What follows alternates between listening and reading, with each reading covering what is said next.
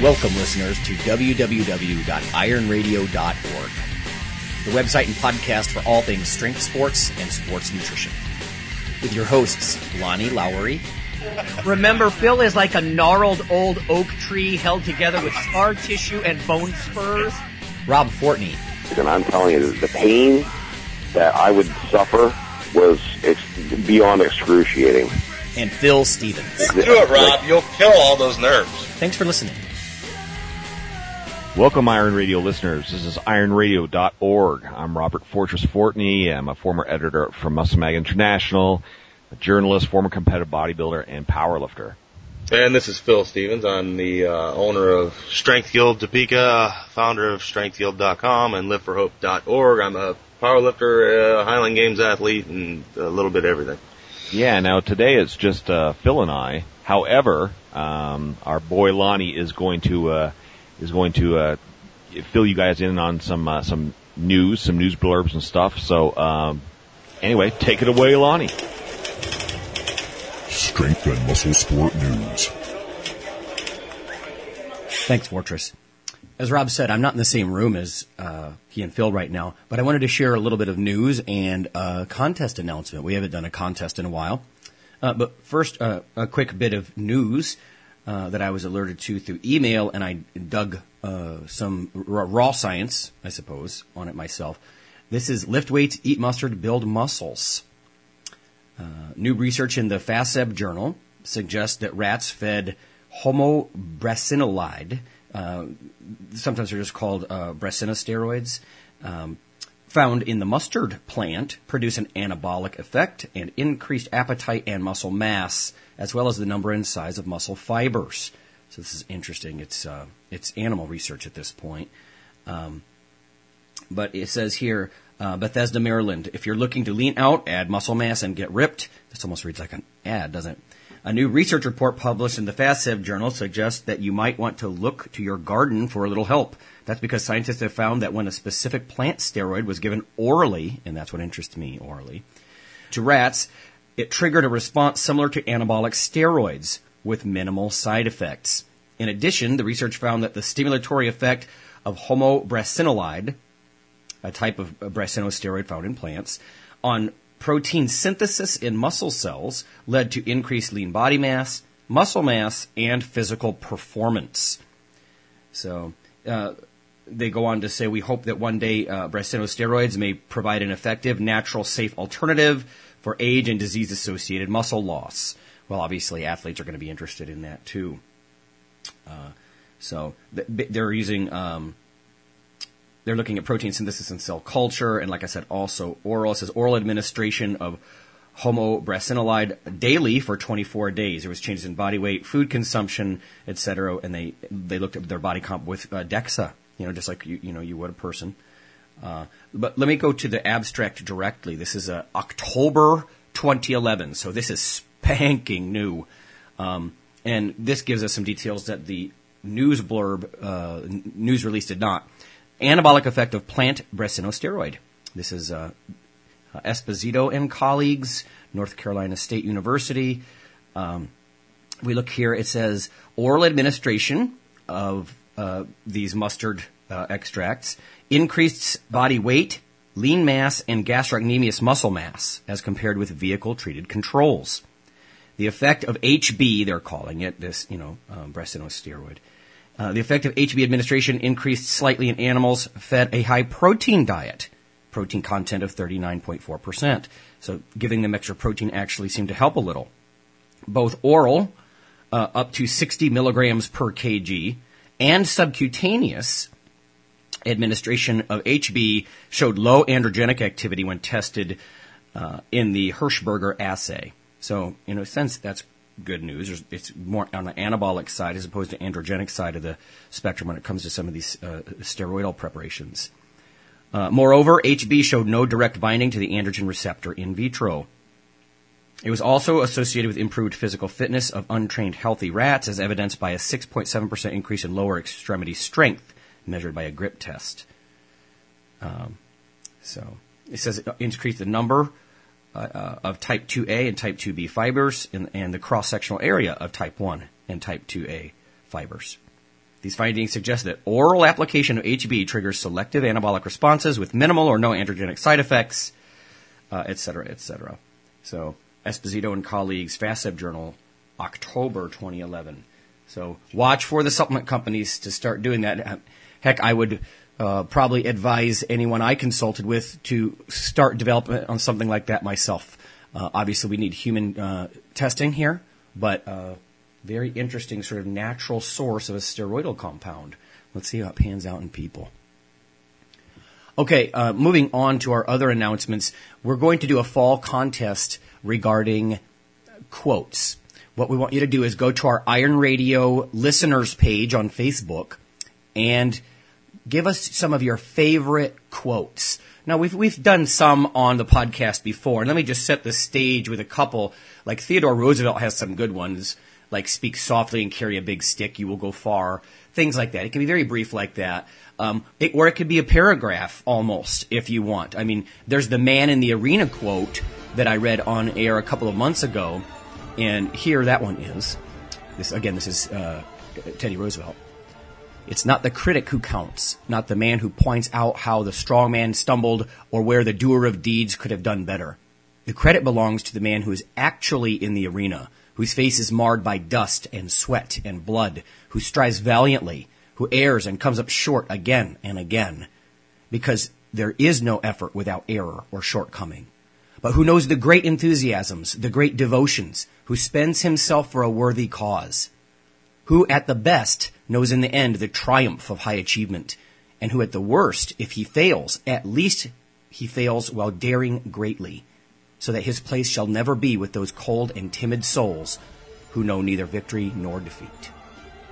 So that's from Citizenship in a Republic speech. It was in Paris in April 23rd, 1910. So man in the arena quote. Thank you, Teddy Roosevelt. And then you could do movie quotes for this contest if you like as well on our Iron Radio page. Just type it on in.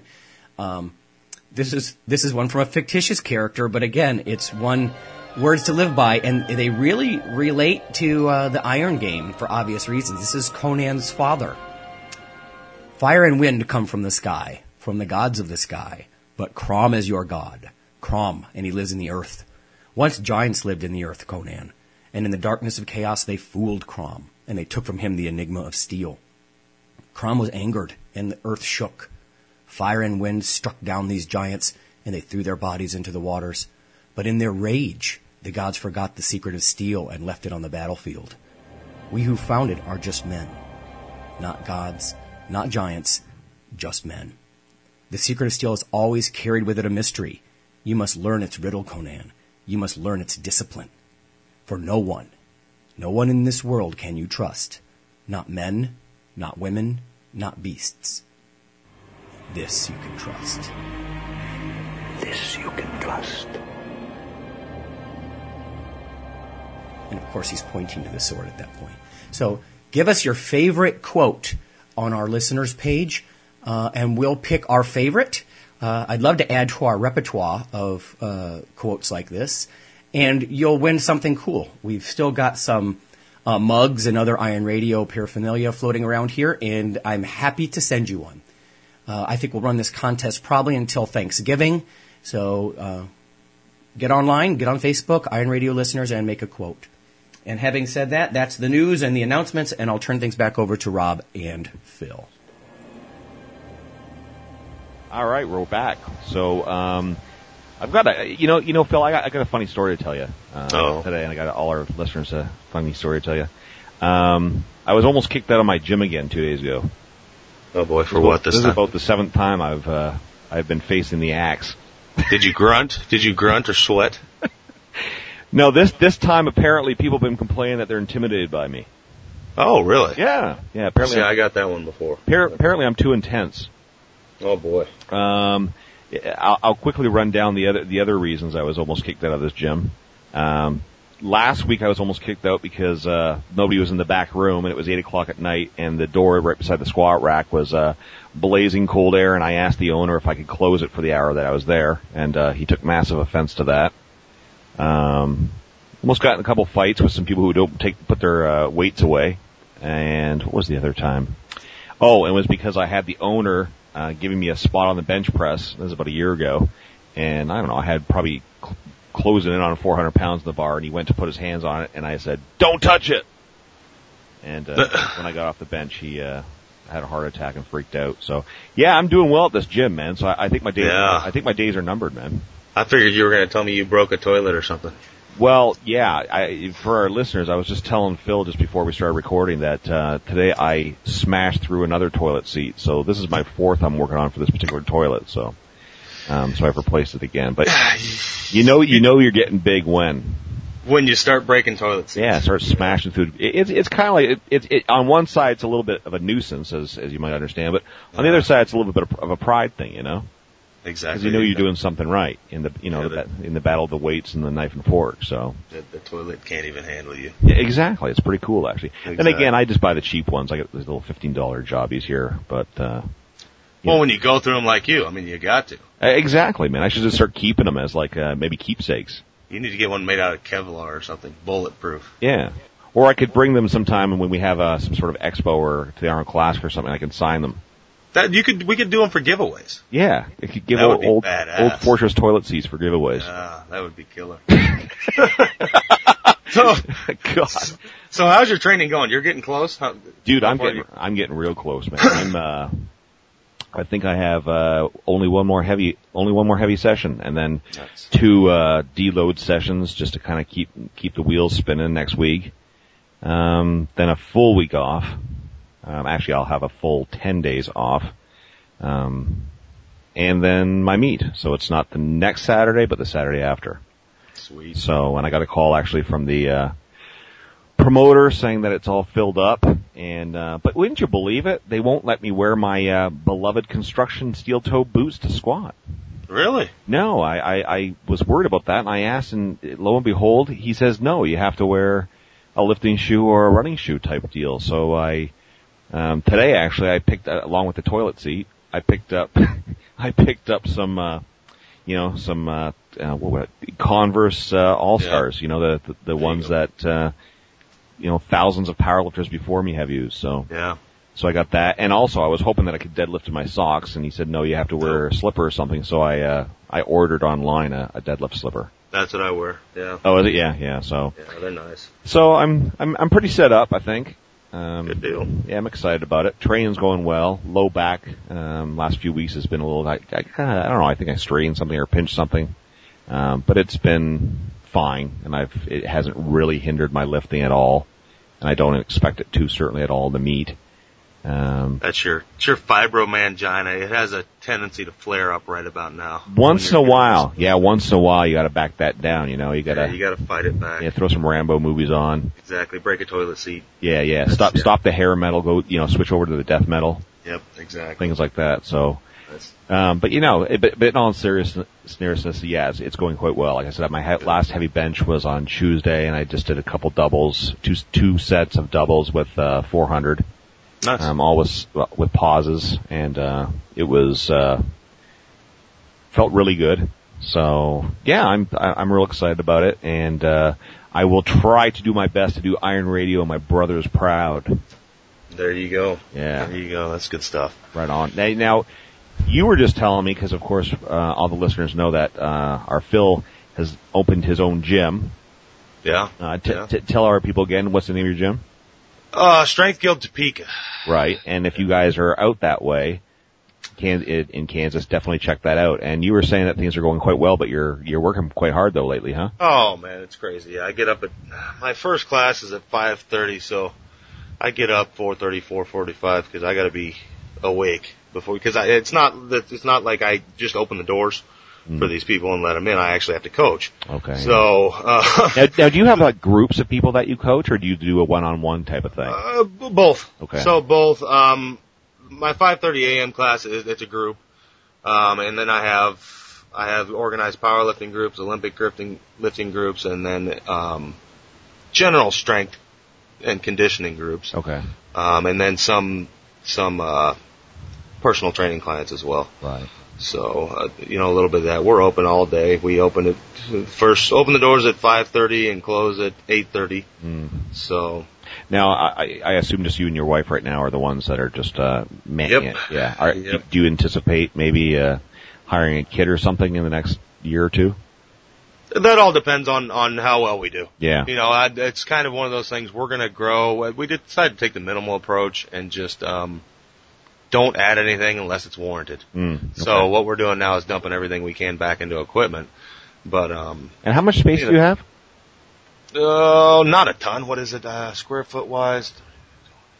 Only about 600 square foot indoor, but then I have 5 acres outdoor. Yeah. Well, no, but the type of gym that you're running, I mean, that's, you don't, I've got, right? I mean, I remember the first time that I saw what was now the older Westside Barbell location that was just, in Columbus or right outside Columbus. They're in a different place now that I haven't seen, but when I saw that first place that was in a strip plaza somewhere, I remember I was actually kind of blown away by how small it was.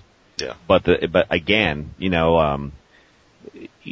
when you're so specific to, again, like Olympic training, lifting and powerlifting and that kind of thing, and you're, like you say, you're filling that niche market, you really don't need, I mean, the only places that need these, I mean, it's kind of become this, because of all these commercial gyms and these huge, massive box gyms, it's become normal for people to consider that, the gym, you have to have 40,000 square feet where, certainly the kind of niche again that you're trying to fill doesn't remotely need that. Yeah, exactly. Yeah. So, it's not bad. And we're nothing but, racks and platforms and stuff like that. So it's just rack, platforms, weights, and bars. Well, I can tell you, man, if you were closer, I'd definitely join yours, because like I said, I think my days are numbered. But I promised him I'd be a good boy. Exactly. That's all you can do sometimes. But yeah, we're having a lot of fun. We've got a good core group of people, anywhere from beginners to, I've got one guy he's a 220 lifter and he's squatting 600 plus. Wow. So I mean, it's a little bit of everything. We all, we're working hand in hand. That's the fun part, I think, that the beginners are getting out of it, is there's no segregation. It's, you're thrown into the pack. And if you're squatting, 55 pounds total, you're squatting right alongside the guy that's squatting 600. Yeah. And we're all cheering each other on, and it kind of, I don't know, they might be a little intimidated day one, but it doesn't take long and they're right in there and, it's doing their thing, so. Yeah. Well, I mean, that's really the good thing about, I think, and we've said it many times, the whole kind of more leaning towards the powerlifting and the strongman, that type of thing, apart from like the kind of bodybuilding. And of course that's a sister sport, brother sport, whatever you want to call it. Yeah. But certainly I've even noticed that there certainly is. I mean, there were, if you look at the kind of the pumping iron days, there always did seem to be a brotherhood. And I think a lot of that in the bodybuilding kind of subculture has kind of been lost. Yeah. And I think that, what was back then still remains, at least to some degree, still in the powerlifting, strongman, circles that you can run in. Because again, I mean, I've always said the same thing. I don't really care what somebody's lifting.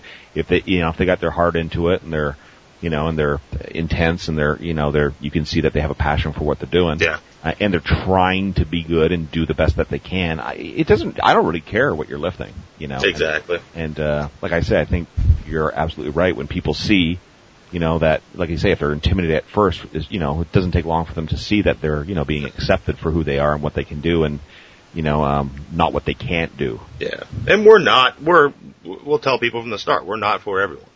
We're here for people that want to train and get stronger. If you're just paying your penance, this isn't the place. If you just want to go, I've had, people come in and say, well, I just like doing that cardio stuff. Well, we're not the place for you. Right. You're not going to get that here. You're better off going somewhere else. Right. So I'm not afraid to turn people away or fire them. Yeah. If you don't fit in, I'll let you go. I was going to say it's for the benefit of both. Yeah. Because that's certainly not going to help the people that you have, and that's certainly not going to be conducive to what they're looking for. So. Exactly. It'd be doing us both a disservice, but. Right. That's going well, and then I'm doing this damn diet thing, and yeah. It's going good. I started out. I'm 20. I waver in between 20 and 25 pounds down.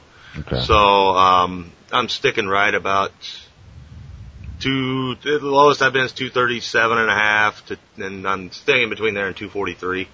The last 2 weeks has just been insane around here between the two jobs and running two businesses, and so it's like 16-hour days. So it's just like I'm gonna back off the trying to lose right now and just maintain this weight loss as best I can. And I got about 4 weeks left of this thing, and I'll see what happens in the next week or two. But the goal is to get down and compete at 220. And right now I'm wavering between, if I stick right here at 240, I can make a cut. I got the 24-hour weigh-in. I could weigh in 220. Really? If I wanted to. Wow. It wouldn't be fun. Yeah. But I could do it. So it's like, is it worth it just to kind of stick right here and then just severely dehydrate and, make that weight at 220 and then, I don't know, get a nurse friend to come over and give me a bunch of bags of IVs to hydrate me back up. Or the original plan was to get down to about 230 to make an easy 10-pound drop. Yeah. The most I've cut is 36 pounds in 24 hours, but I was weighing 278 right then. So I'm sorry, how much did you lose in one day? I lost 36 pounds in 16 hours to make it to my last time I competed at 242. Oh my God. So yeah, I weighed in at 241 and a half. 241.5, and then the next day when I lifted, I was 281. So I gained 40 pounds back in 24 hours. Just so our listeners know that these are not healthy practices. No, and we're certainly not. And Phil is a man of extremes. Yeah. We're not advising people to do that. By the way. No, that wasn't that's the day I vowed that I was done doing 242 and I moved up to 275 class because I would never attempt to drop that much weight again. Yeah. So, but I'm sure I can drop 20, because the first 16 pounds on that cut I took off in about an hour and a half. I dropped it just like nobody's business. How did you do that? Should I ask? Yeah, it's mainly just about, it's just water and sodium manipulation. So basically what you do is about a week out, I start drinking 3 to 4 gallons a day. Mm-hmm. So a lot more water than you normally take in, and pretty much you get your body in shock to where, you're just constantly going to the bathroom. Right. It's like, holy crap, this guy's trying to drown me. So you're flushing water and you're taking in a bunch of sodium, so your body's flushing all the extra sodium too. Right. And then you do that up to the day you're going to cut, and then you cut off the water, and your body's still like, crap, I need to keep dropping water out of me. This guy's going to keep putting water in me. Right. Because he's been doing it for a week. And it just flooded out of me. And then, of course, by the time your body catches on, you've kind of gotten to where you want to be.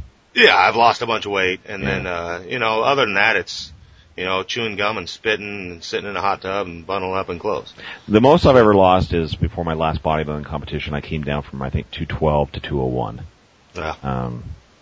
So, yeah. No, I wouldn't. Yeah, it's nothing I'd suggest, but I mean, it's drastic measures for drastic. Yeah, and like I'm saying, that we're certainly not suggesting people do that. But Phil has already shown that he has 9 lives, so. Exactly. I mean, although I think. Well, and the cool thing is about powerlifting is we get that 24-hour weigh-in usually. Yeah. So. But, other than that, my lifting's going okay. The only lift that's gone down is my push press. And I think that's mainly just because when I'm pushing 30 pounds less body weight. So there's less force transfer to the bar. Okay. You mean your squat has stayed the same? Oh, It's not bad, yeah. Oh, well. It's not bad. I did 500 for 5 the other day, and that's the most, I've been right around there with this hip. I haven't really pushed over that in a while. So, and I went in and, I haven't touched over 515 from the floor, and I did a bunch of speed work and then hit 675, not bad on my deadlift. So, and, I'm benching 4. So, it's not horrible. And I haven't been pushing the bench at all because of my bad shoulder. So, I hit that with no pain. So, yeah, I'm happy with where I'm at. Make sure you get pictures, man. Yeah, I will. I got some before pictures, and, I'm starting to I'm all skinny. My belt doesn't fit anymore. My weightlifting belt, I got to get another one because I put it on the squat and it's like I don't have anything to push against. It's not tight enough to. Just make sure you don't get any of those padded Valio ones or whatever. No, I won't. My wife's getting mad at me too. I'm getting too skinny for her. So. Oh dear. Yeah, I know. She wants me to eat bad, but that's not a bad quality trait to have in a woman, though. No, I don't mind at all. Because but she's out eating me already. So, but. All right, well, let's take a quick break here then. And when we come back, Phil and I are going to tackle our topic of the day. So stay tuned. We'll be right back with Iron Radio.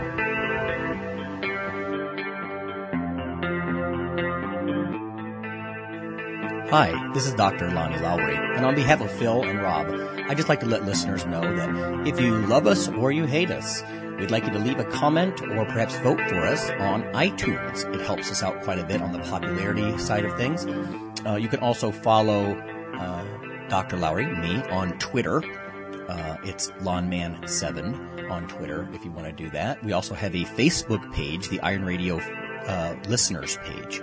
So whether it's leaving a comment or voting for us or following us on Twitter or Facebook, that would be fantastic. Also, occasionally Rob or myself will write an article for another website, and Phil will as well. So lots of ways to interact, follow us in other media, and vote for us and keep things going strong on Iron Radio. Thanks.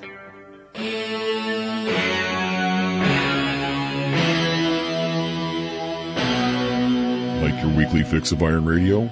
In addition to being a popular institute on iTunes, we are also on email. Simply go to www.ironradio.org and sign up for the voluntary email. You'll get a once-per-week email, no more, that's little more than the show notes and a link to the audio. So go for it.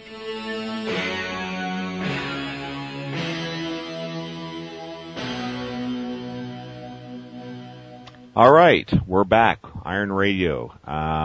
Phil Stevens and I'm Rob Fortney, and Lonnie's not here right now. I don't know what he's doing right now, but you never know with him, man. Yeah, he's a crazy guy, man. He could be doing anything right now, mountain climbing. I don't know. Yeah, I think I heard something about pit vipers in the Himalayas or something like that. Right? Yeah, it was something like that. Yeah. Anyway, well, we wish him luck, and we hope that he'll return unscathed next week. Our topic of the day is kind of, like I was saying before we took that break there, kind of an interesting one. And certainly people have different opinions on this, although, the topic is really kind of how much has the human species really progressed as far as absolute strength in the last, say, 30 or 40 years. And I think it's an interesting topic because I think, as I was saying to Phil the other day, so much of what has, records of dozens of different federations and so forth in powerlifting and so forth have put forth is this idea that strength has the maximal strength in the typical power lifts, squat, bench press, deadlift, and certainly other more accessory movements or odd lifts has increased so dramatically, when in actual fact if you kind of know the variables that are going into what constitutes a lot of those lifts and records, it's really not quite as dramatic as I think a lot of people might think. What do you think, Phil? No, I think you're right. I mean, I was just thinking about this too. I think more so, I don't think it's changed much at all. I think it's been a very slow incline. But I think mainly it's the fact that now, due to the internet, you just know more about it. The people had no clue about who was lifting what 30 years ago. And now, if you pick up, some guy cranks out 25 reps with a 10-pound dumbbell, you know about it. Yeah. So. Well, the thing that kind of made me think of talking about this was 4 or 5 days ago. I was on YouTube and I found somebody had posted a 3-part little synopsis of. I can't remember what they call it, Super Bowl of powerlifting or a World Series of powerlifting or something. It was documenting the World Championships, I believe, from 1980. Yeah. And again, I urge certainly our listeners to check this out if you're at all interested, and I'm sure as a listener you would be. And it features Bill Kazmaier, and that was one of the infamous competitions where I think he did his 634 bench. And this is 1980, and this is with a pause, and this is raw, because back then there really wasn't bench shirts at all. So, and it just got me again, kind of got the wheels turning. I thought, well, we've had Scott Mendelson on as a guest before, and certainly I think most of our listeners know that he holds the raw bench press record right now at 715. Certainly, there's arguments to be made that really wasn't so much official if you look at the fact that, the press command came pretty much as the bar was still coming on the way down. So it was more of a touch and go than a pause. Yeah. And certainly nobody is, trashing on any dude that can touch and go a 700-pound bench press, because that's absurd. But again, it got the wheels kind of turned. I thought to myself, okay, well, look at Bill Kazmaier, did a 634, I believe it was, with definitely a pause. And that's almost pushing 30 years ago from the day, because the 715 I believe was only done 3 or 4 years ago, I think. Yeah. So you're talking almost 30 years, and when you factor in other things that we won't go too much into, but certainly amounts of certain supplements people are using and body weights and all this type of thing, I thought to myself, okay. And of course, I'm using an extreme example because Bill Kazmaier, a lot of people would argue that he was probably the greatest bench presser of all time, or certainly had the potential to be the greatest bench presser of all time. I think he suffered a pretty bad injury, I think, within a year or two after that, which kind of derailed his progress on the bench forever. But so when you look at those types of things, and even you look at the squat records from back then, and the deadlift records and so forth, I mean, heck, the deadlift record, I mean, the best deadlifters in the world were all flirting at the late 800s, around 900, early 900s, 20, 25 years ago. Yeah. And it was only recently, in relative terms, that Andy Bolton actually hit 1,000 and went over 1,000. Now there's 2 that are in that category, but 2, and I was just thinking the other day, I mean, when you're talking about guys who are deadlifting at 900, you're talking about a very, very, very, very exclusive club. Yeah. When you talk about 800, you're talking about, you're getting towards that part. And I mean, and anything over 600 or 700 pounds, you're, very, very admirable.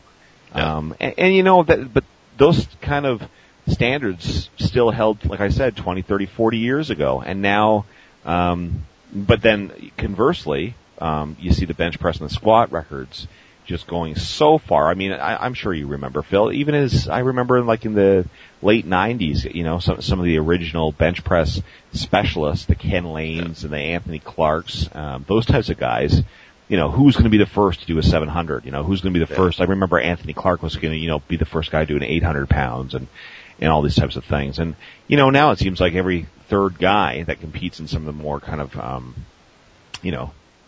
anything goes federations are doing 600, 700, 800, 900 pound bench presses. Well, I mean, look at people like Paul Anderson.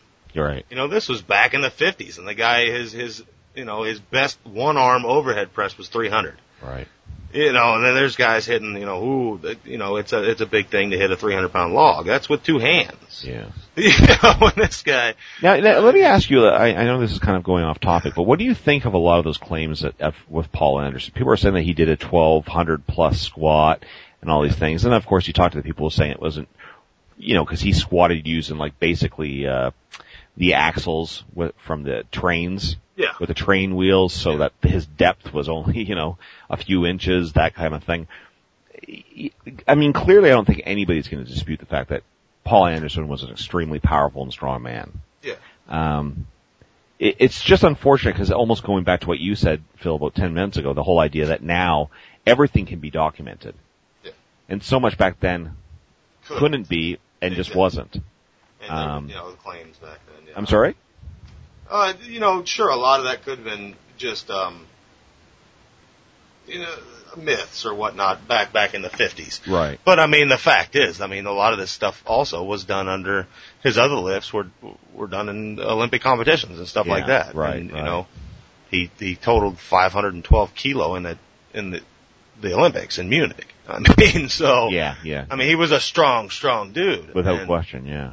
You know. But I mean, yeah, so I mean, when you look at, what's happened 30, 35 years ago, what's happening now amongst the best, again, if you factor away, again, advancements in lifting apparatus and monolifts and certainly the lifting gear, I mean, really, I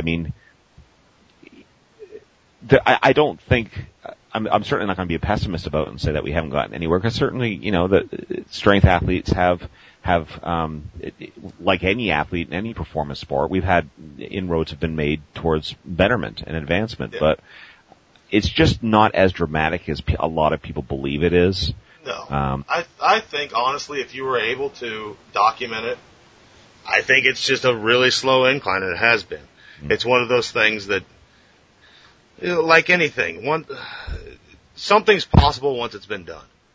Until then it's not. And there's always going to be, now we have 1,018 pound deadlift. Next it's going to be 1,022. Yeah. And then it's going to slowly just creep up 5 pounds at a time of what's been done. And I bet if we were able to somehow accurately track it as some kind of slow incline, I think what it is now is you're just seeing, it's more popular maybe. I don't know. I don't know, is it really? But I mean, I think it's just the crowds. We're able to, with all the social networks and whatnot, we're able to gather together easier and hear about what everybody's doing. Oh yeah, and we're still very niche, but now with forums and Facebook and this and that, we just know. I'm going to ask you, get your opinion on something, Phil, because I was discussing this with somebody else in my gym a couple weeks ago. It kind of related a lot to what we're talking about now, because this particular person didn't understand the differences between raw lifting and drug-free lifting, and it really had no idea, as most people don't, about the whole lifting gear, and he was kind of baffled when I told him that, these shirts can put, 200 to 400 pounds on their bench and so forth, and he said to me, well, what are the best guys lifting drug-free and raw? And I said, and this is what I want to get your opinion on, Phil, to see if you agree with what I said. I told him, I thought for a second, you know what? I think the standards for the last 30 years have been, I would say, the best of the best in bench pressing, raw and drug-free today, is somewhere between probably 450 and 550. And I said probably the best of the best, raw, but using drugs, is probably somewhere between 550 and 650, late 600s.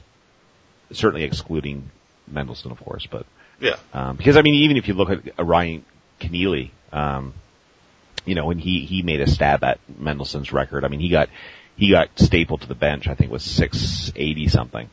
Yeah, and there's always going to be that outlier. That one freak. Right. That's, exactly. So yeah. Yeah, there's always. And you gotta and then there's some other guy out there that can only bench 6 pounds. You can't count either of those people. Right. So. No, but do you kind of think that that guideline is, again, roughly, do you think the raw drug-free, the best does between 450, 550, and the best raw, but drugs is probably 550 to 650? I think that's, I think that's a pretty good, I mean, I'll still make an argument, and I'll argue this with anybody you want. I mean, it's not just because I'm a crappy bench presser because I got long arms. I have total respect for anybody of any weight that can bench 400 pounds. Oh, yeah. If you can bench 400 pounds, you put a lot of work in. That just doesn't happen. Yeah. Yeah, it doesn't matter how much of a natural bench presser are. You don't do that without some sort of... I mean, that's, impressive. I mean, but yeah, I think, if you can bench 5 raw, you're a strong SOB. Right. I mean, you just are. Yeah. But again, and this is going back to what our topic of the day is, when you think of that, I would say that those standards, again, maybe knocking off maybe 25 to 50 pounds, on both kind of compartmental, again, drug, raw, free, well, all that kind of stuff. I think it's only kind of maybe bumped up 25, 50 pounds maybe.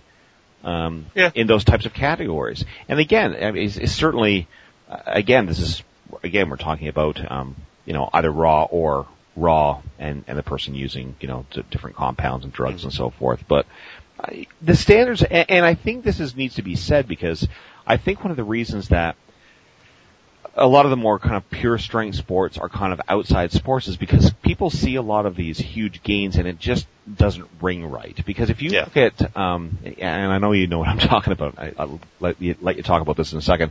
If you look at performance sports, sprinting is an obvious example, and you look at, and again, I'm not an expert remotely in those types of sports at all, but certainly what I do know is when those people are breaking records, they're breaking records, by hairs. Yeah. And then you look at something like, the bench press, record, 5 years ago was, 830 and now it's, 1130. I'm just throwing out a number there. I think when people who are not really attuned to what's going on hear that, but they're athletes or they certainly understand athletics they kind of, even though they don't know what's going on, they know that there's some sort of bullshit going on. Yeah. And I think that lends, far from actually giving any sort of credibility to it, it takes credibility away from it. Because people who are in the know, even if they don't know specific, again, about strength sports, they know that type of human achievement as far as like advancement doesn't come that quickly. Yeah. And there's gotta be something more to it. And of course, we all know that there is something more to it. So I think it's also one of those things like when I spoke to Louis Simmons there, a year or two ago. And I remember him telling me when we were talking about people who, he found, fit to train at Westside. He said to me that, I can make anybody total elite. That's nothing. That means nothing. Yeah. We're only interested in breaking records.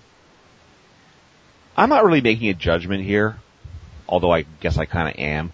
But I think that kind of mentality is kind of part of the mentality that's kind of, again, deteriorating the legitimacy of powerlifting. Because when it gets to the point where you're chasing records, do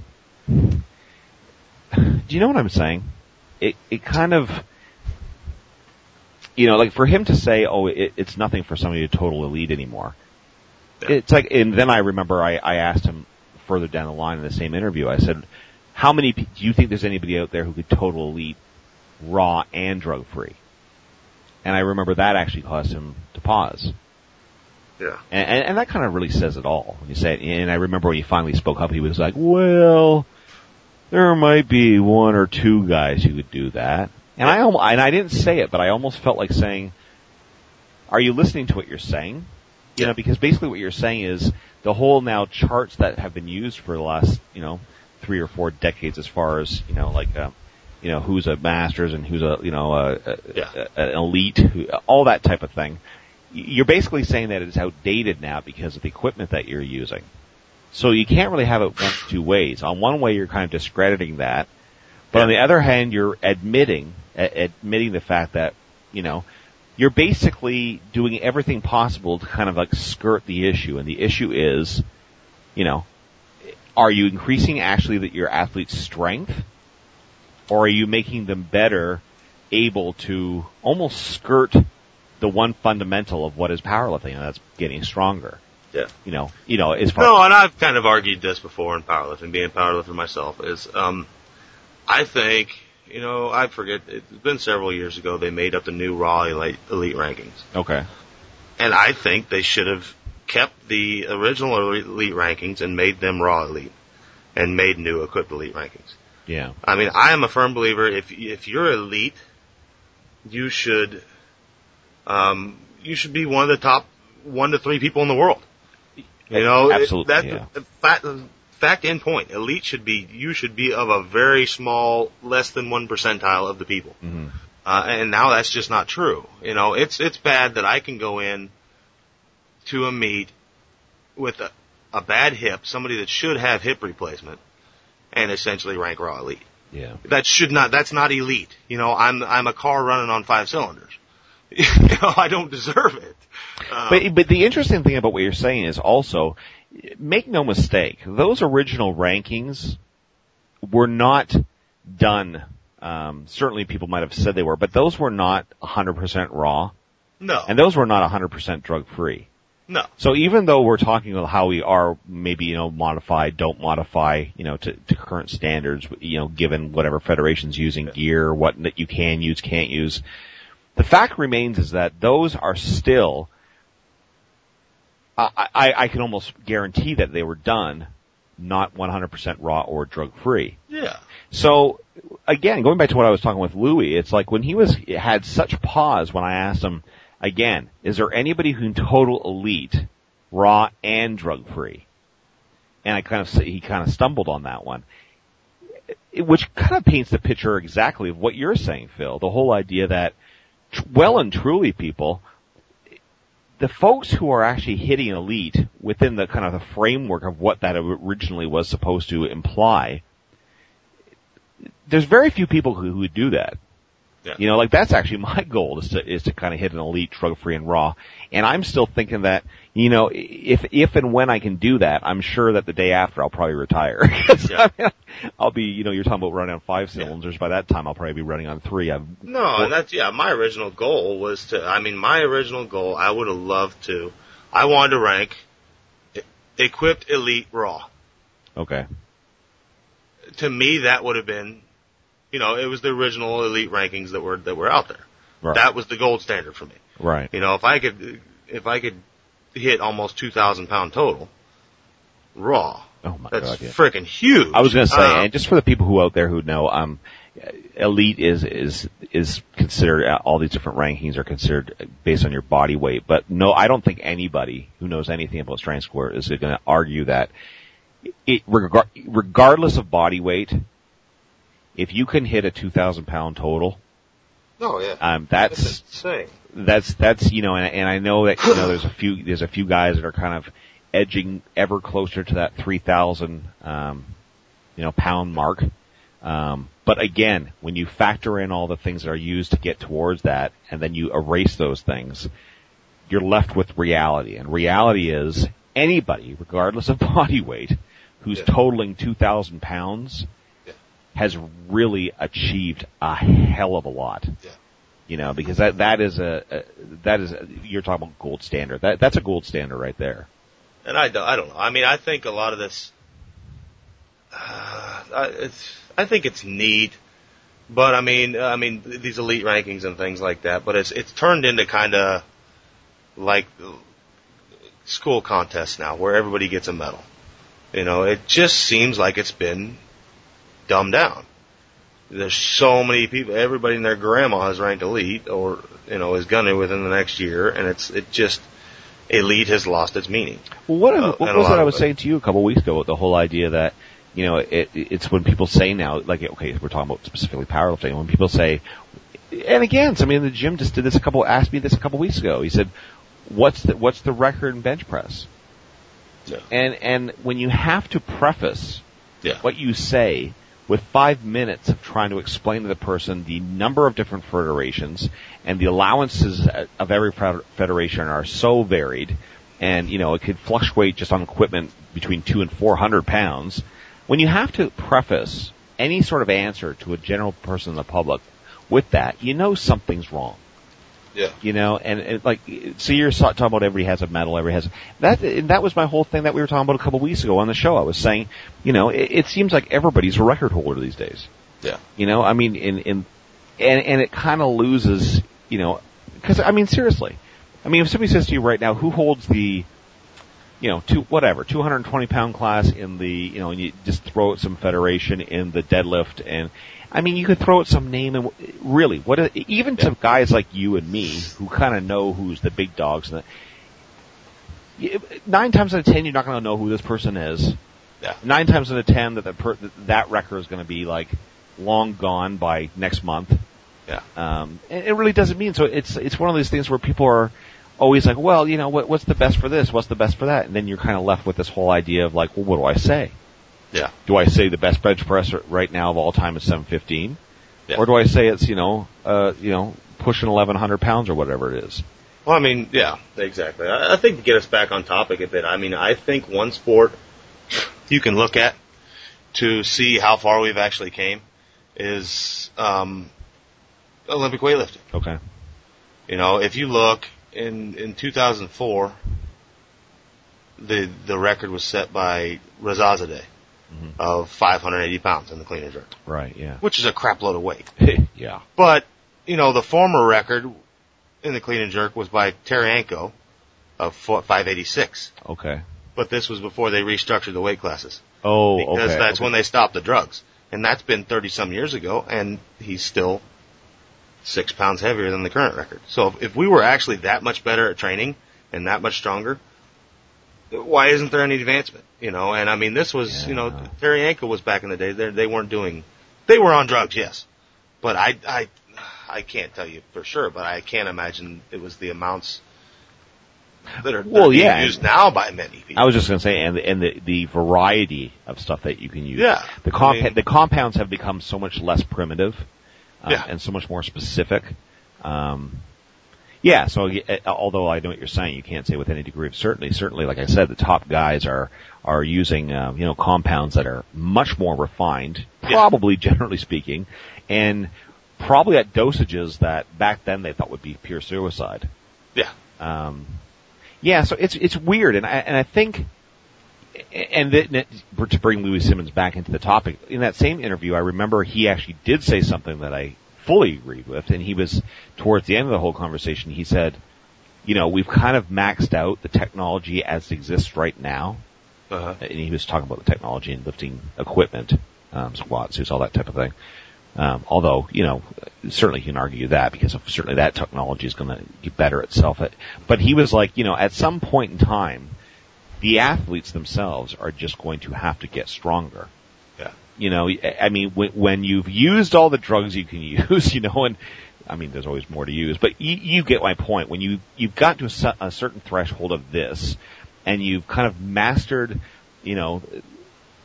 this other segment of all the equipment, and you've kind of maximized your leverages with certain, stances in the squat and all this type of thing.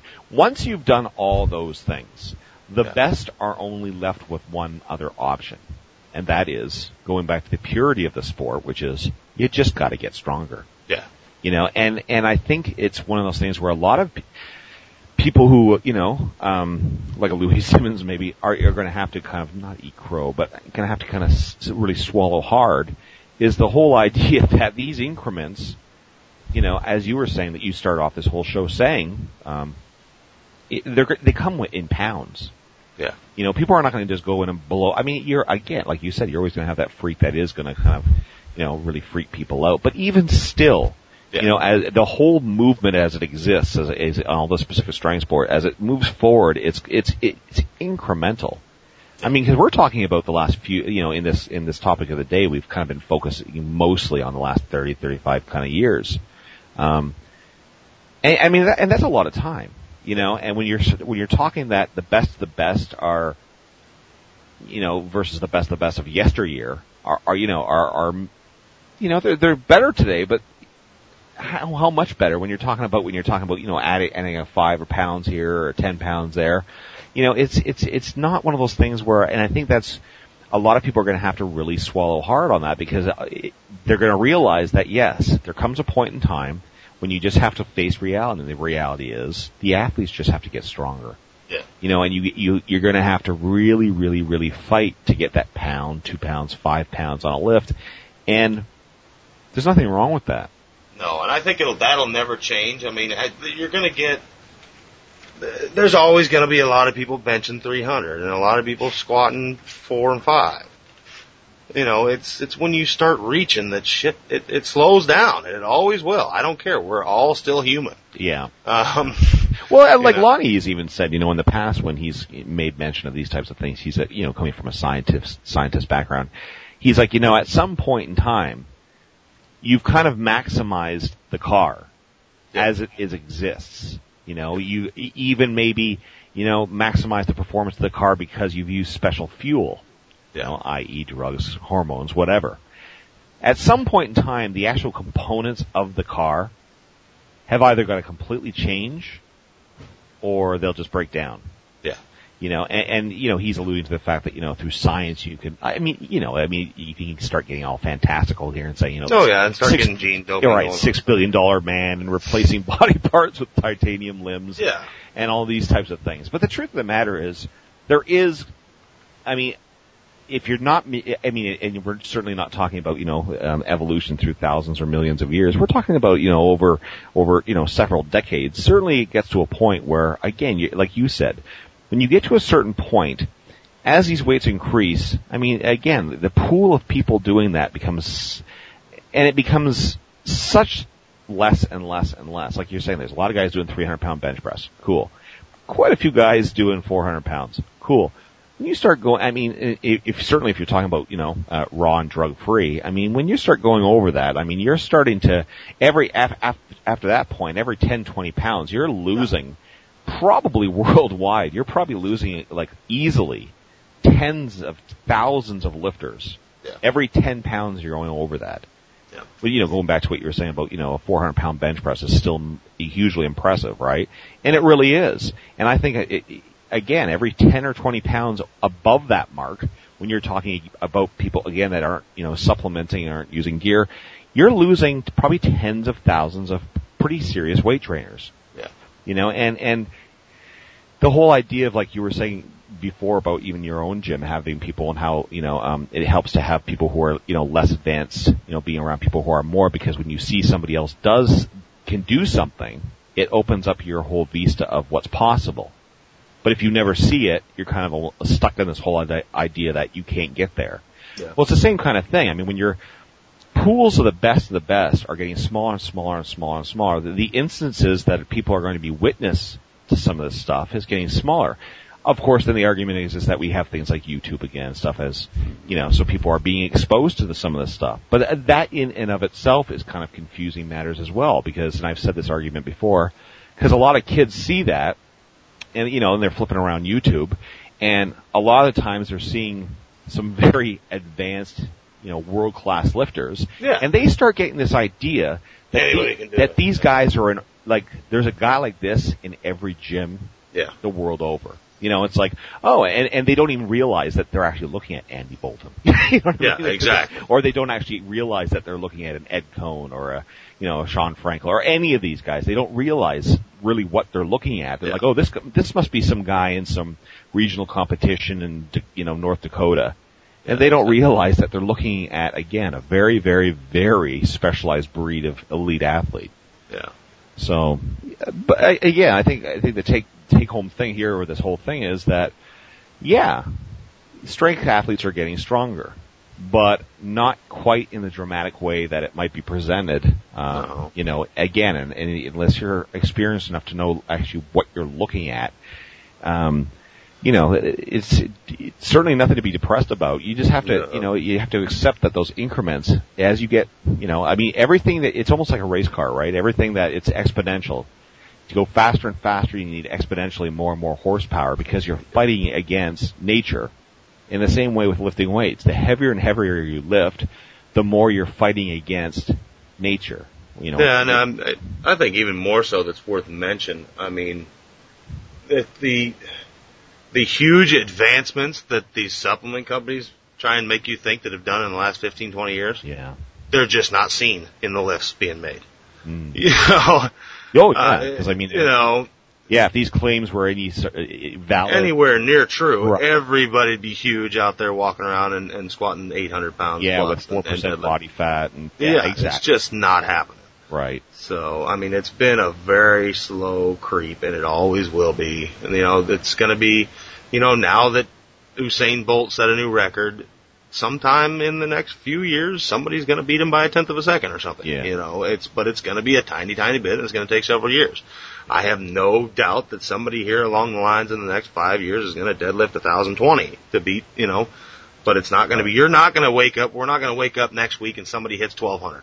And I think that's why weight training and strength sports and so forth will always be the domain of very passionate people. Oh, yeah. And because simply for the fact of what you're saying, this is not something to get into. I mean, everybody could get into it just for health.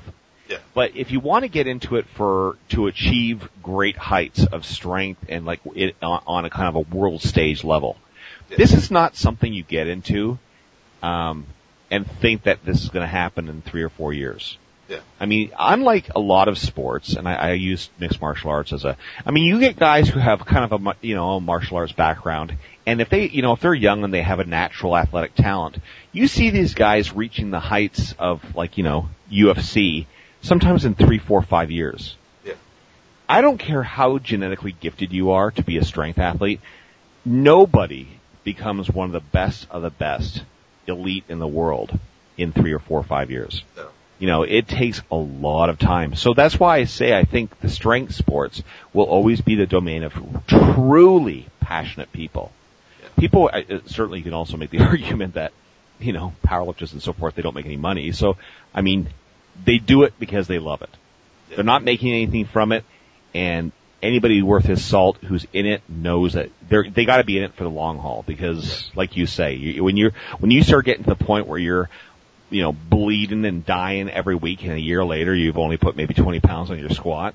Exactly. You better like the process. Yeah, I mean, I've told people this before. I mean, I'll even change it a bit. I'll make any grown man, if he's willing to come in and just train hard, I think I can make anybody deadlift 600 pounds. Okay. It's past that. It's when you start going up, and let's just make it 500 pounds, just to make it sound more realistic.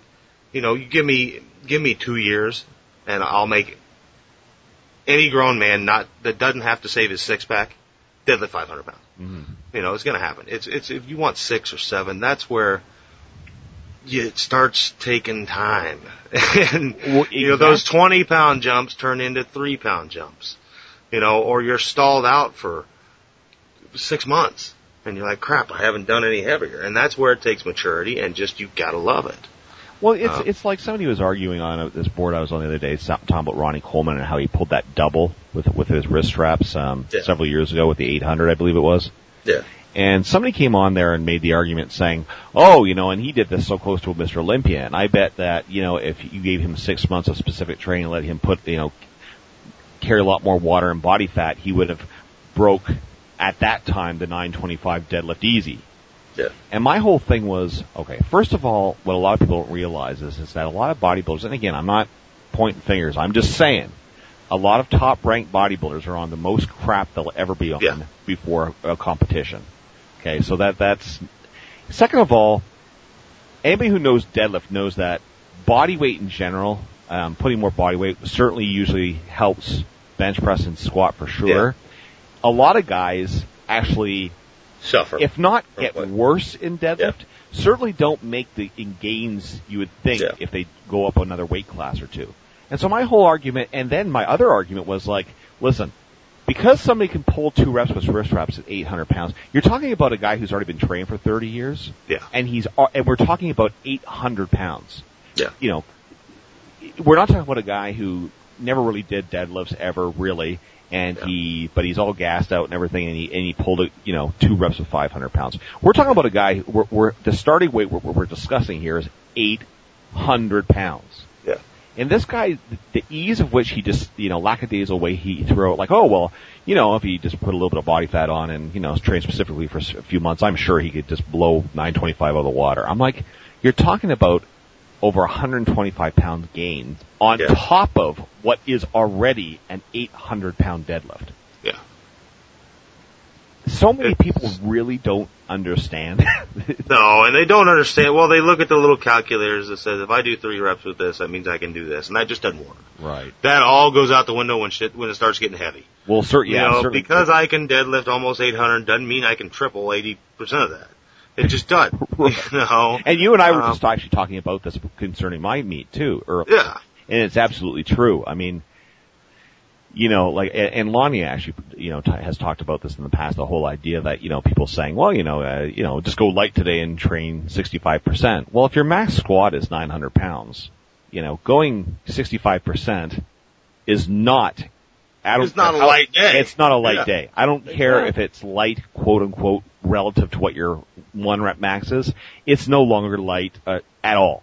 Yeah. So, and I think a lot of people are only just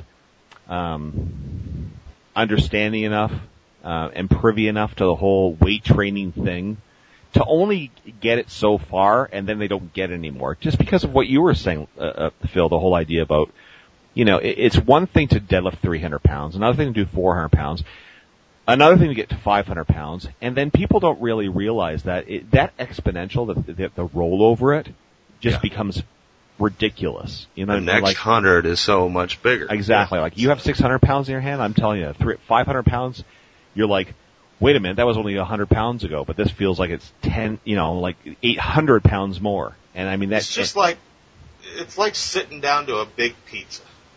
You got 16 slices, the first 12 aren't that hard.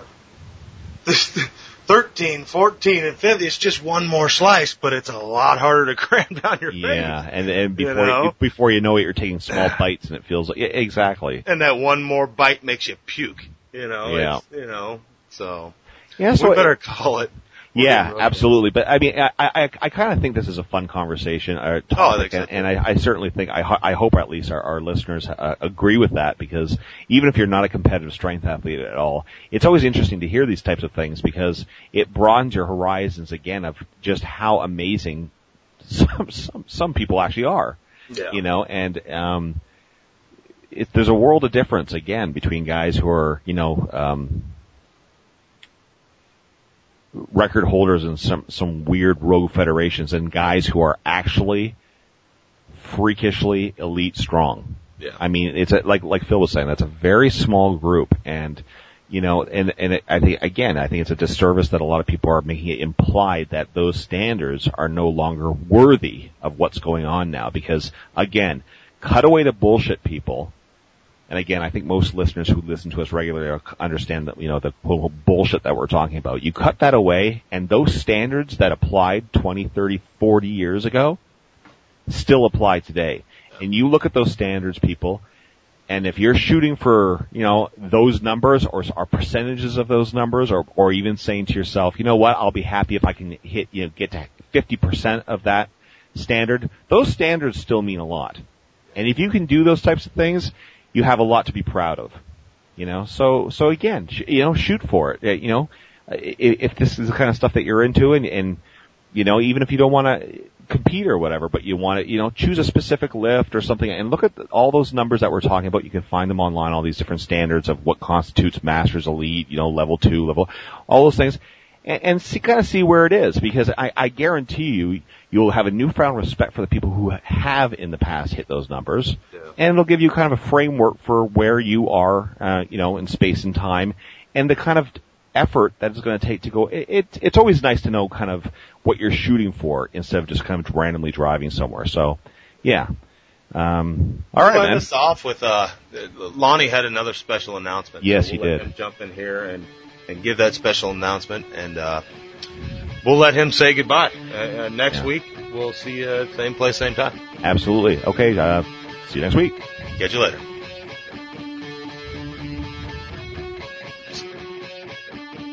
Alrighty. And our smooth organization and coordination skills strike again. Well, I've already mentioned our contest, and I'm sure that's what Phil's referring to. But no worries. The important thing is to go to Facebook. Simply do a search for Iron Radio Listeners. That will take you to our Iron Radio Listeners page. I've noticed that it's a bit exclusive these days. Phil approves membership, but he'll approve you if you're a virtuous man of the Iron. But go to the Iron Listeners page, and you're just going to give us your favorite quote. Anything related to strength, virility, something motivational, something encouraging. It could be something funny, but we're really looking for something more along the lines of, serious, something that would motivate and be worth sharing with other listeners. So our Facebook page is a great place to actually just type that in, and we will look at them and we'll judge them around Thanksgiving time. Thanks. Bye-bye.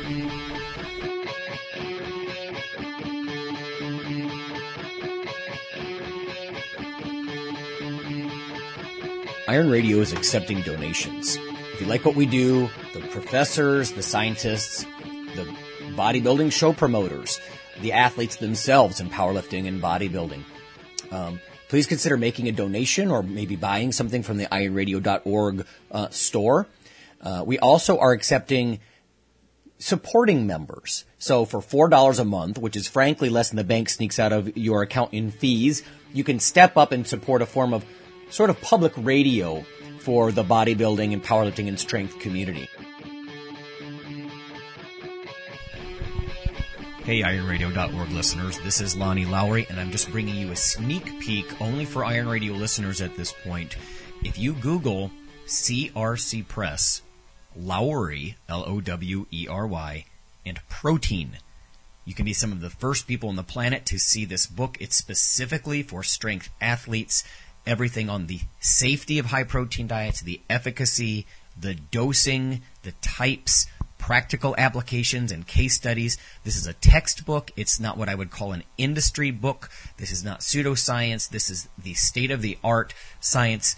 And if someone wants to critique you on your extra protein intake, this will be something you can hold up and say, this is what the literature says about stressed kidneys, or bone loss, or gout, or dehydration, or increased muscle mass over time, or leanness, or what types are best. This is the ultimate source in one place. Little disclosure here, I do make a single-digit percentage of royalties on this book.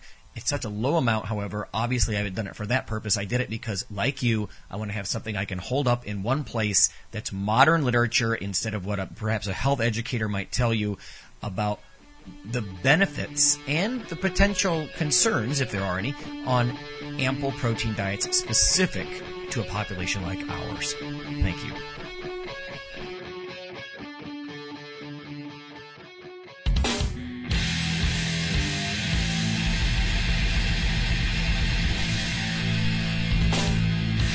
Hello, everybody. Phil Stevens here for IronRadio.org, StrengthGuild.com, and ChadEggs.com to tell you about the Strength Refined Seminar with myself, Phil Stevens, and Chad Eggs. Saturday, September 24th, 2011, CrossFit Sin City, Las Vegas, Nevada. Strength Refined is a one-day course in refining your technique and proficiency in the squat, the bench, and the deadlift. It's going to be a long day. We'll squat, we'll bench, we'll deadlift, we'll do a Q&A, and then we're going to go heavy and go eat. For more information, go to www.strengthguild.com, click on the blog, go to Meet the Seminars, click on the Strength Refined Seminar, and it's all there. Hope to see you there. River Bottom Nightmare Band! The Iron Radio podcast and all of the audio on ironradio.org is for informational purposes only. If you're interested in starting a diet or exercise program, it's important to check with your physician. Also seek the help of registered dietitians, athletic trainers, and qualified exercise physiologists in order to make the progress that you need.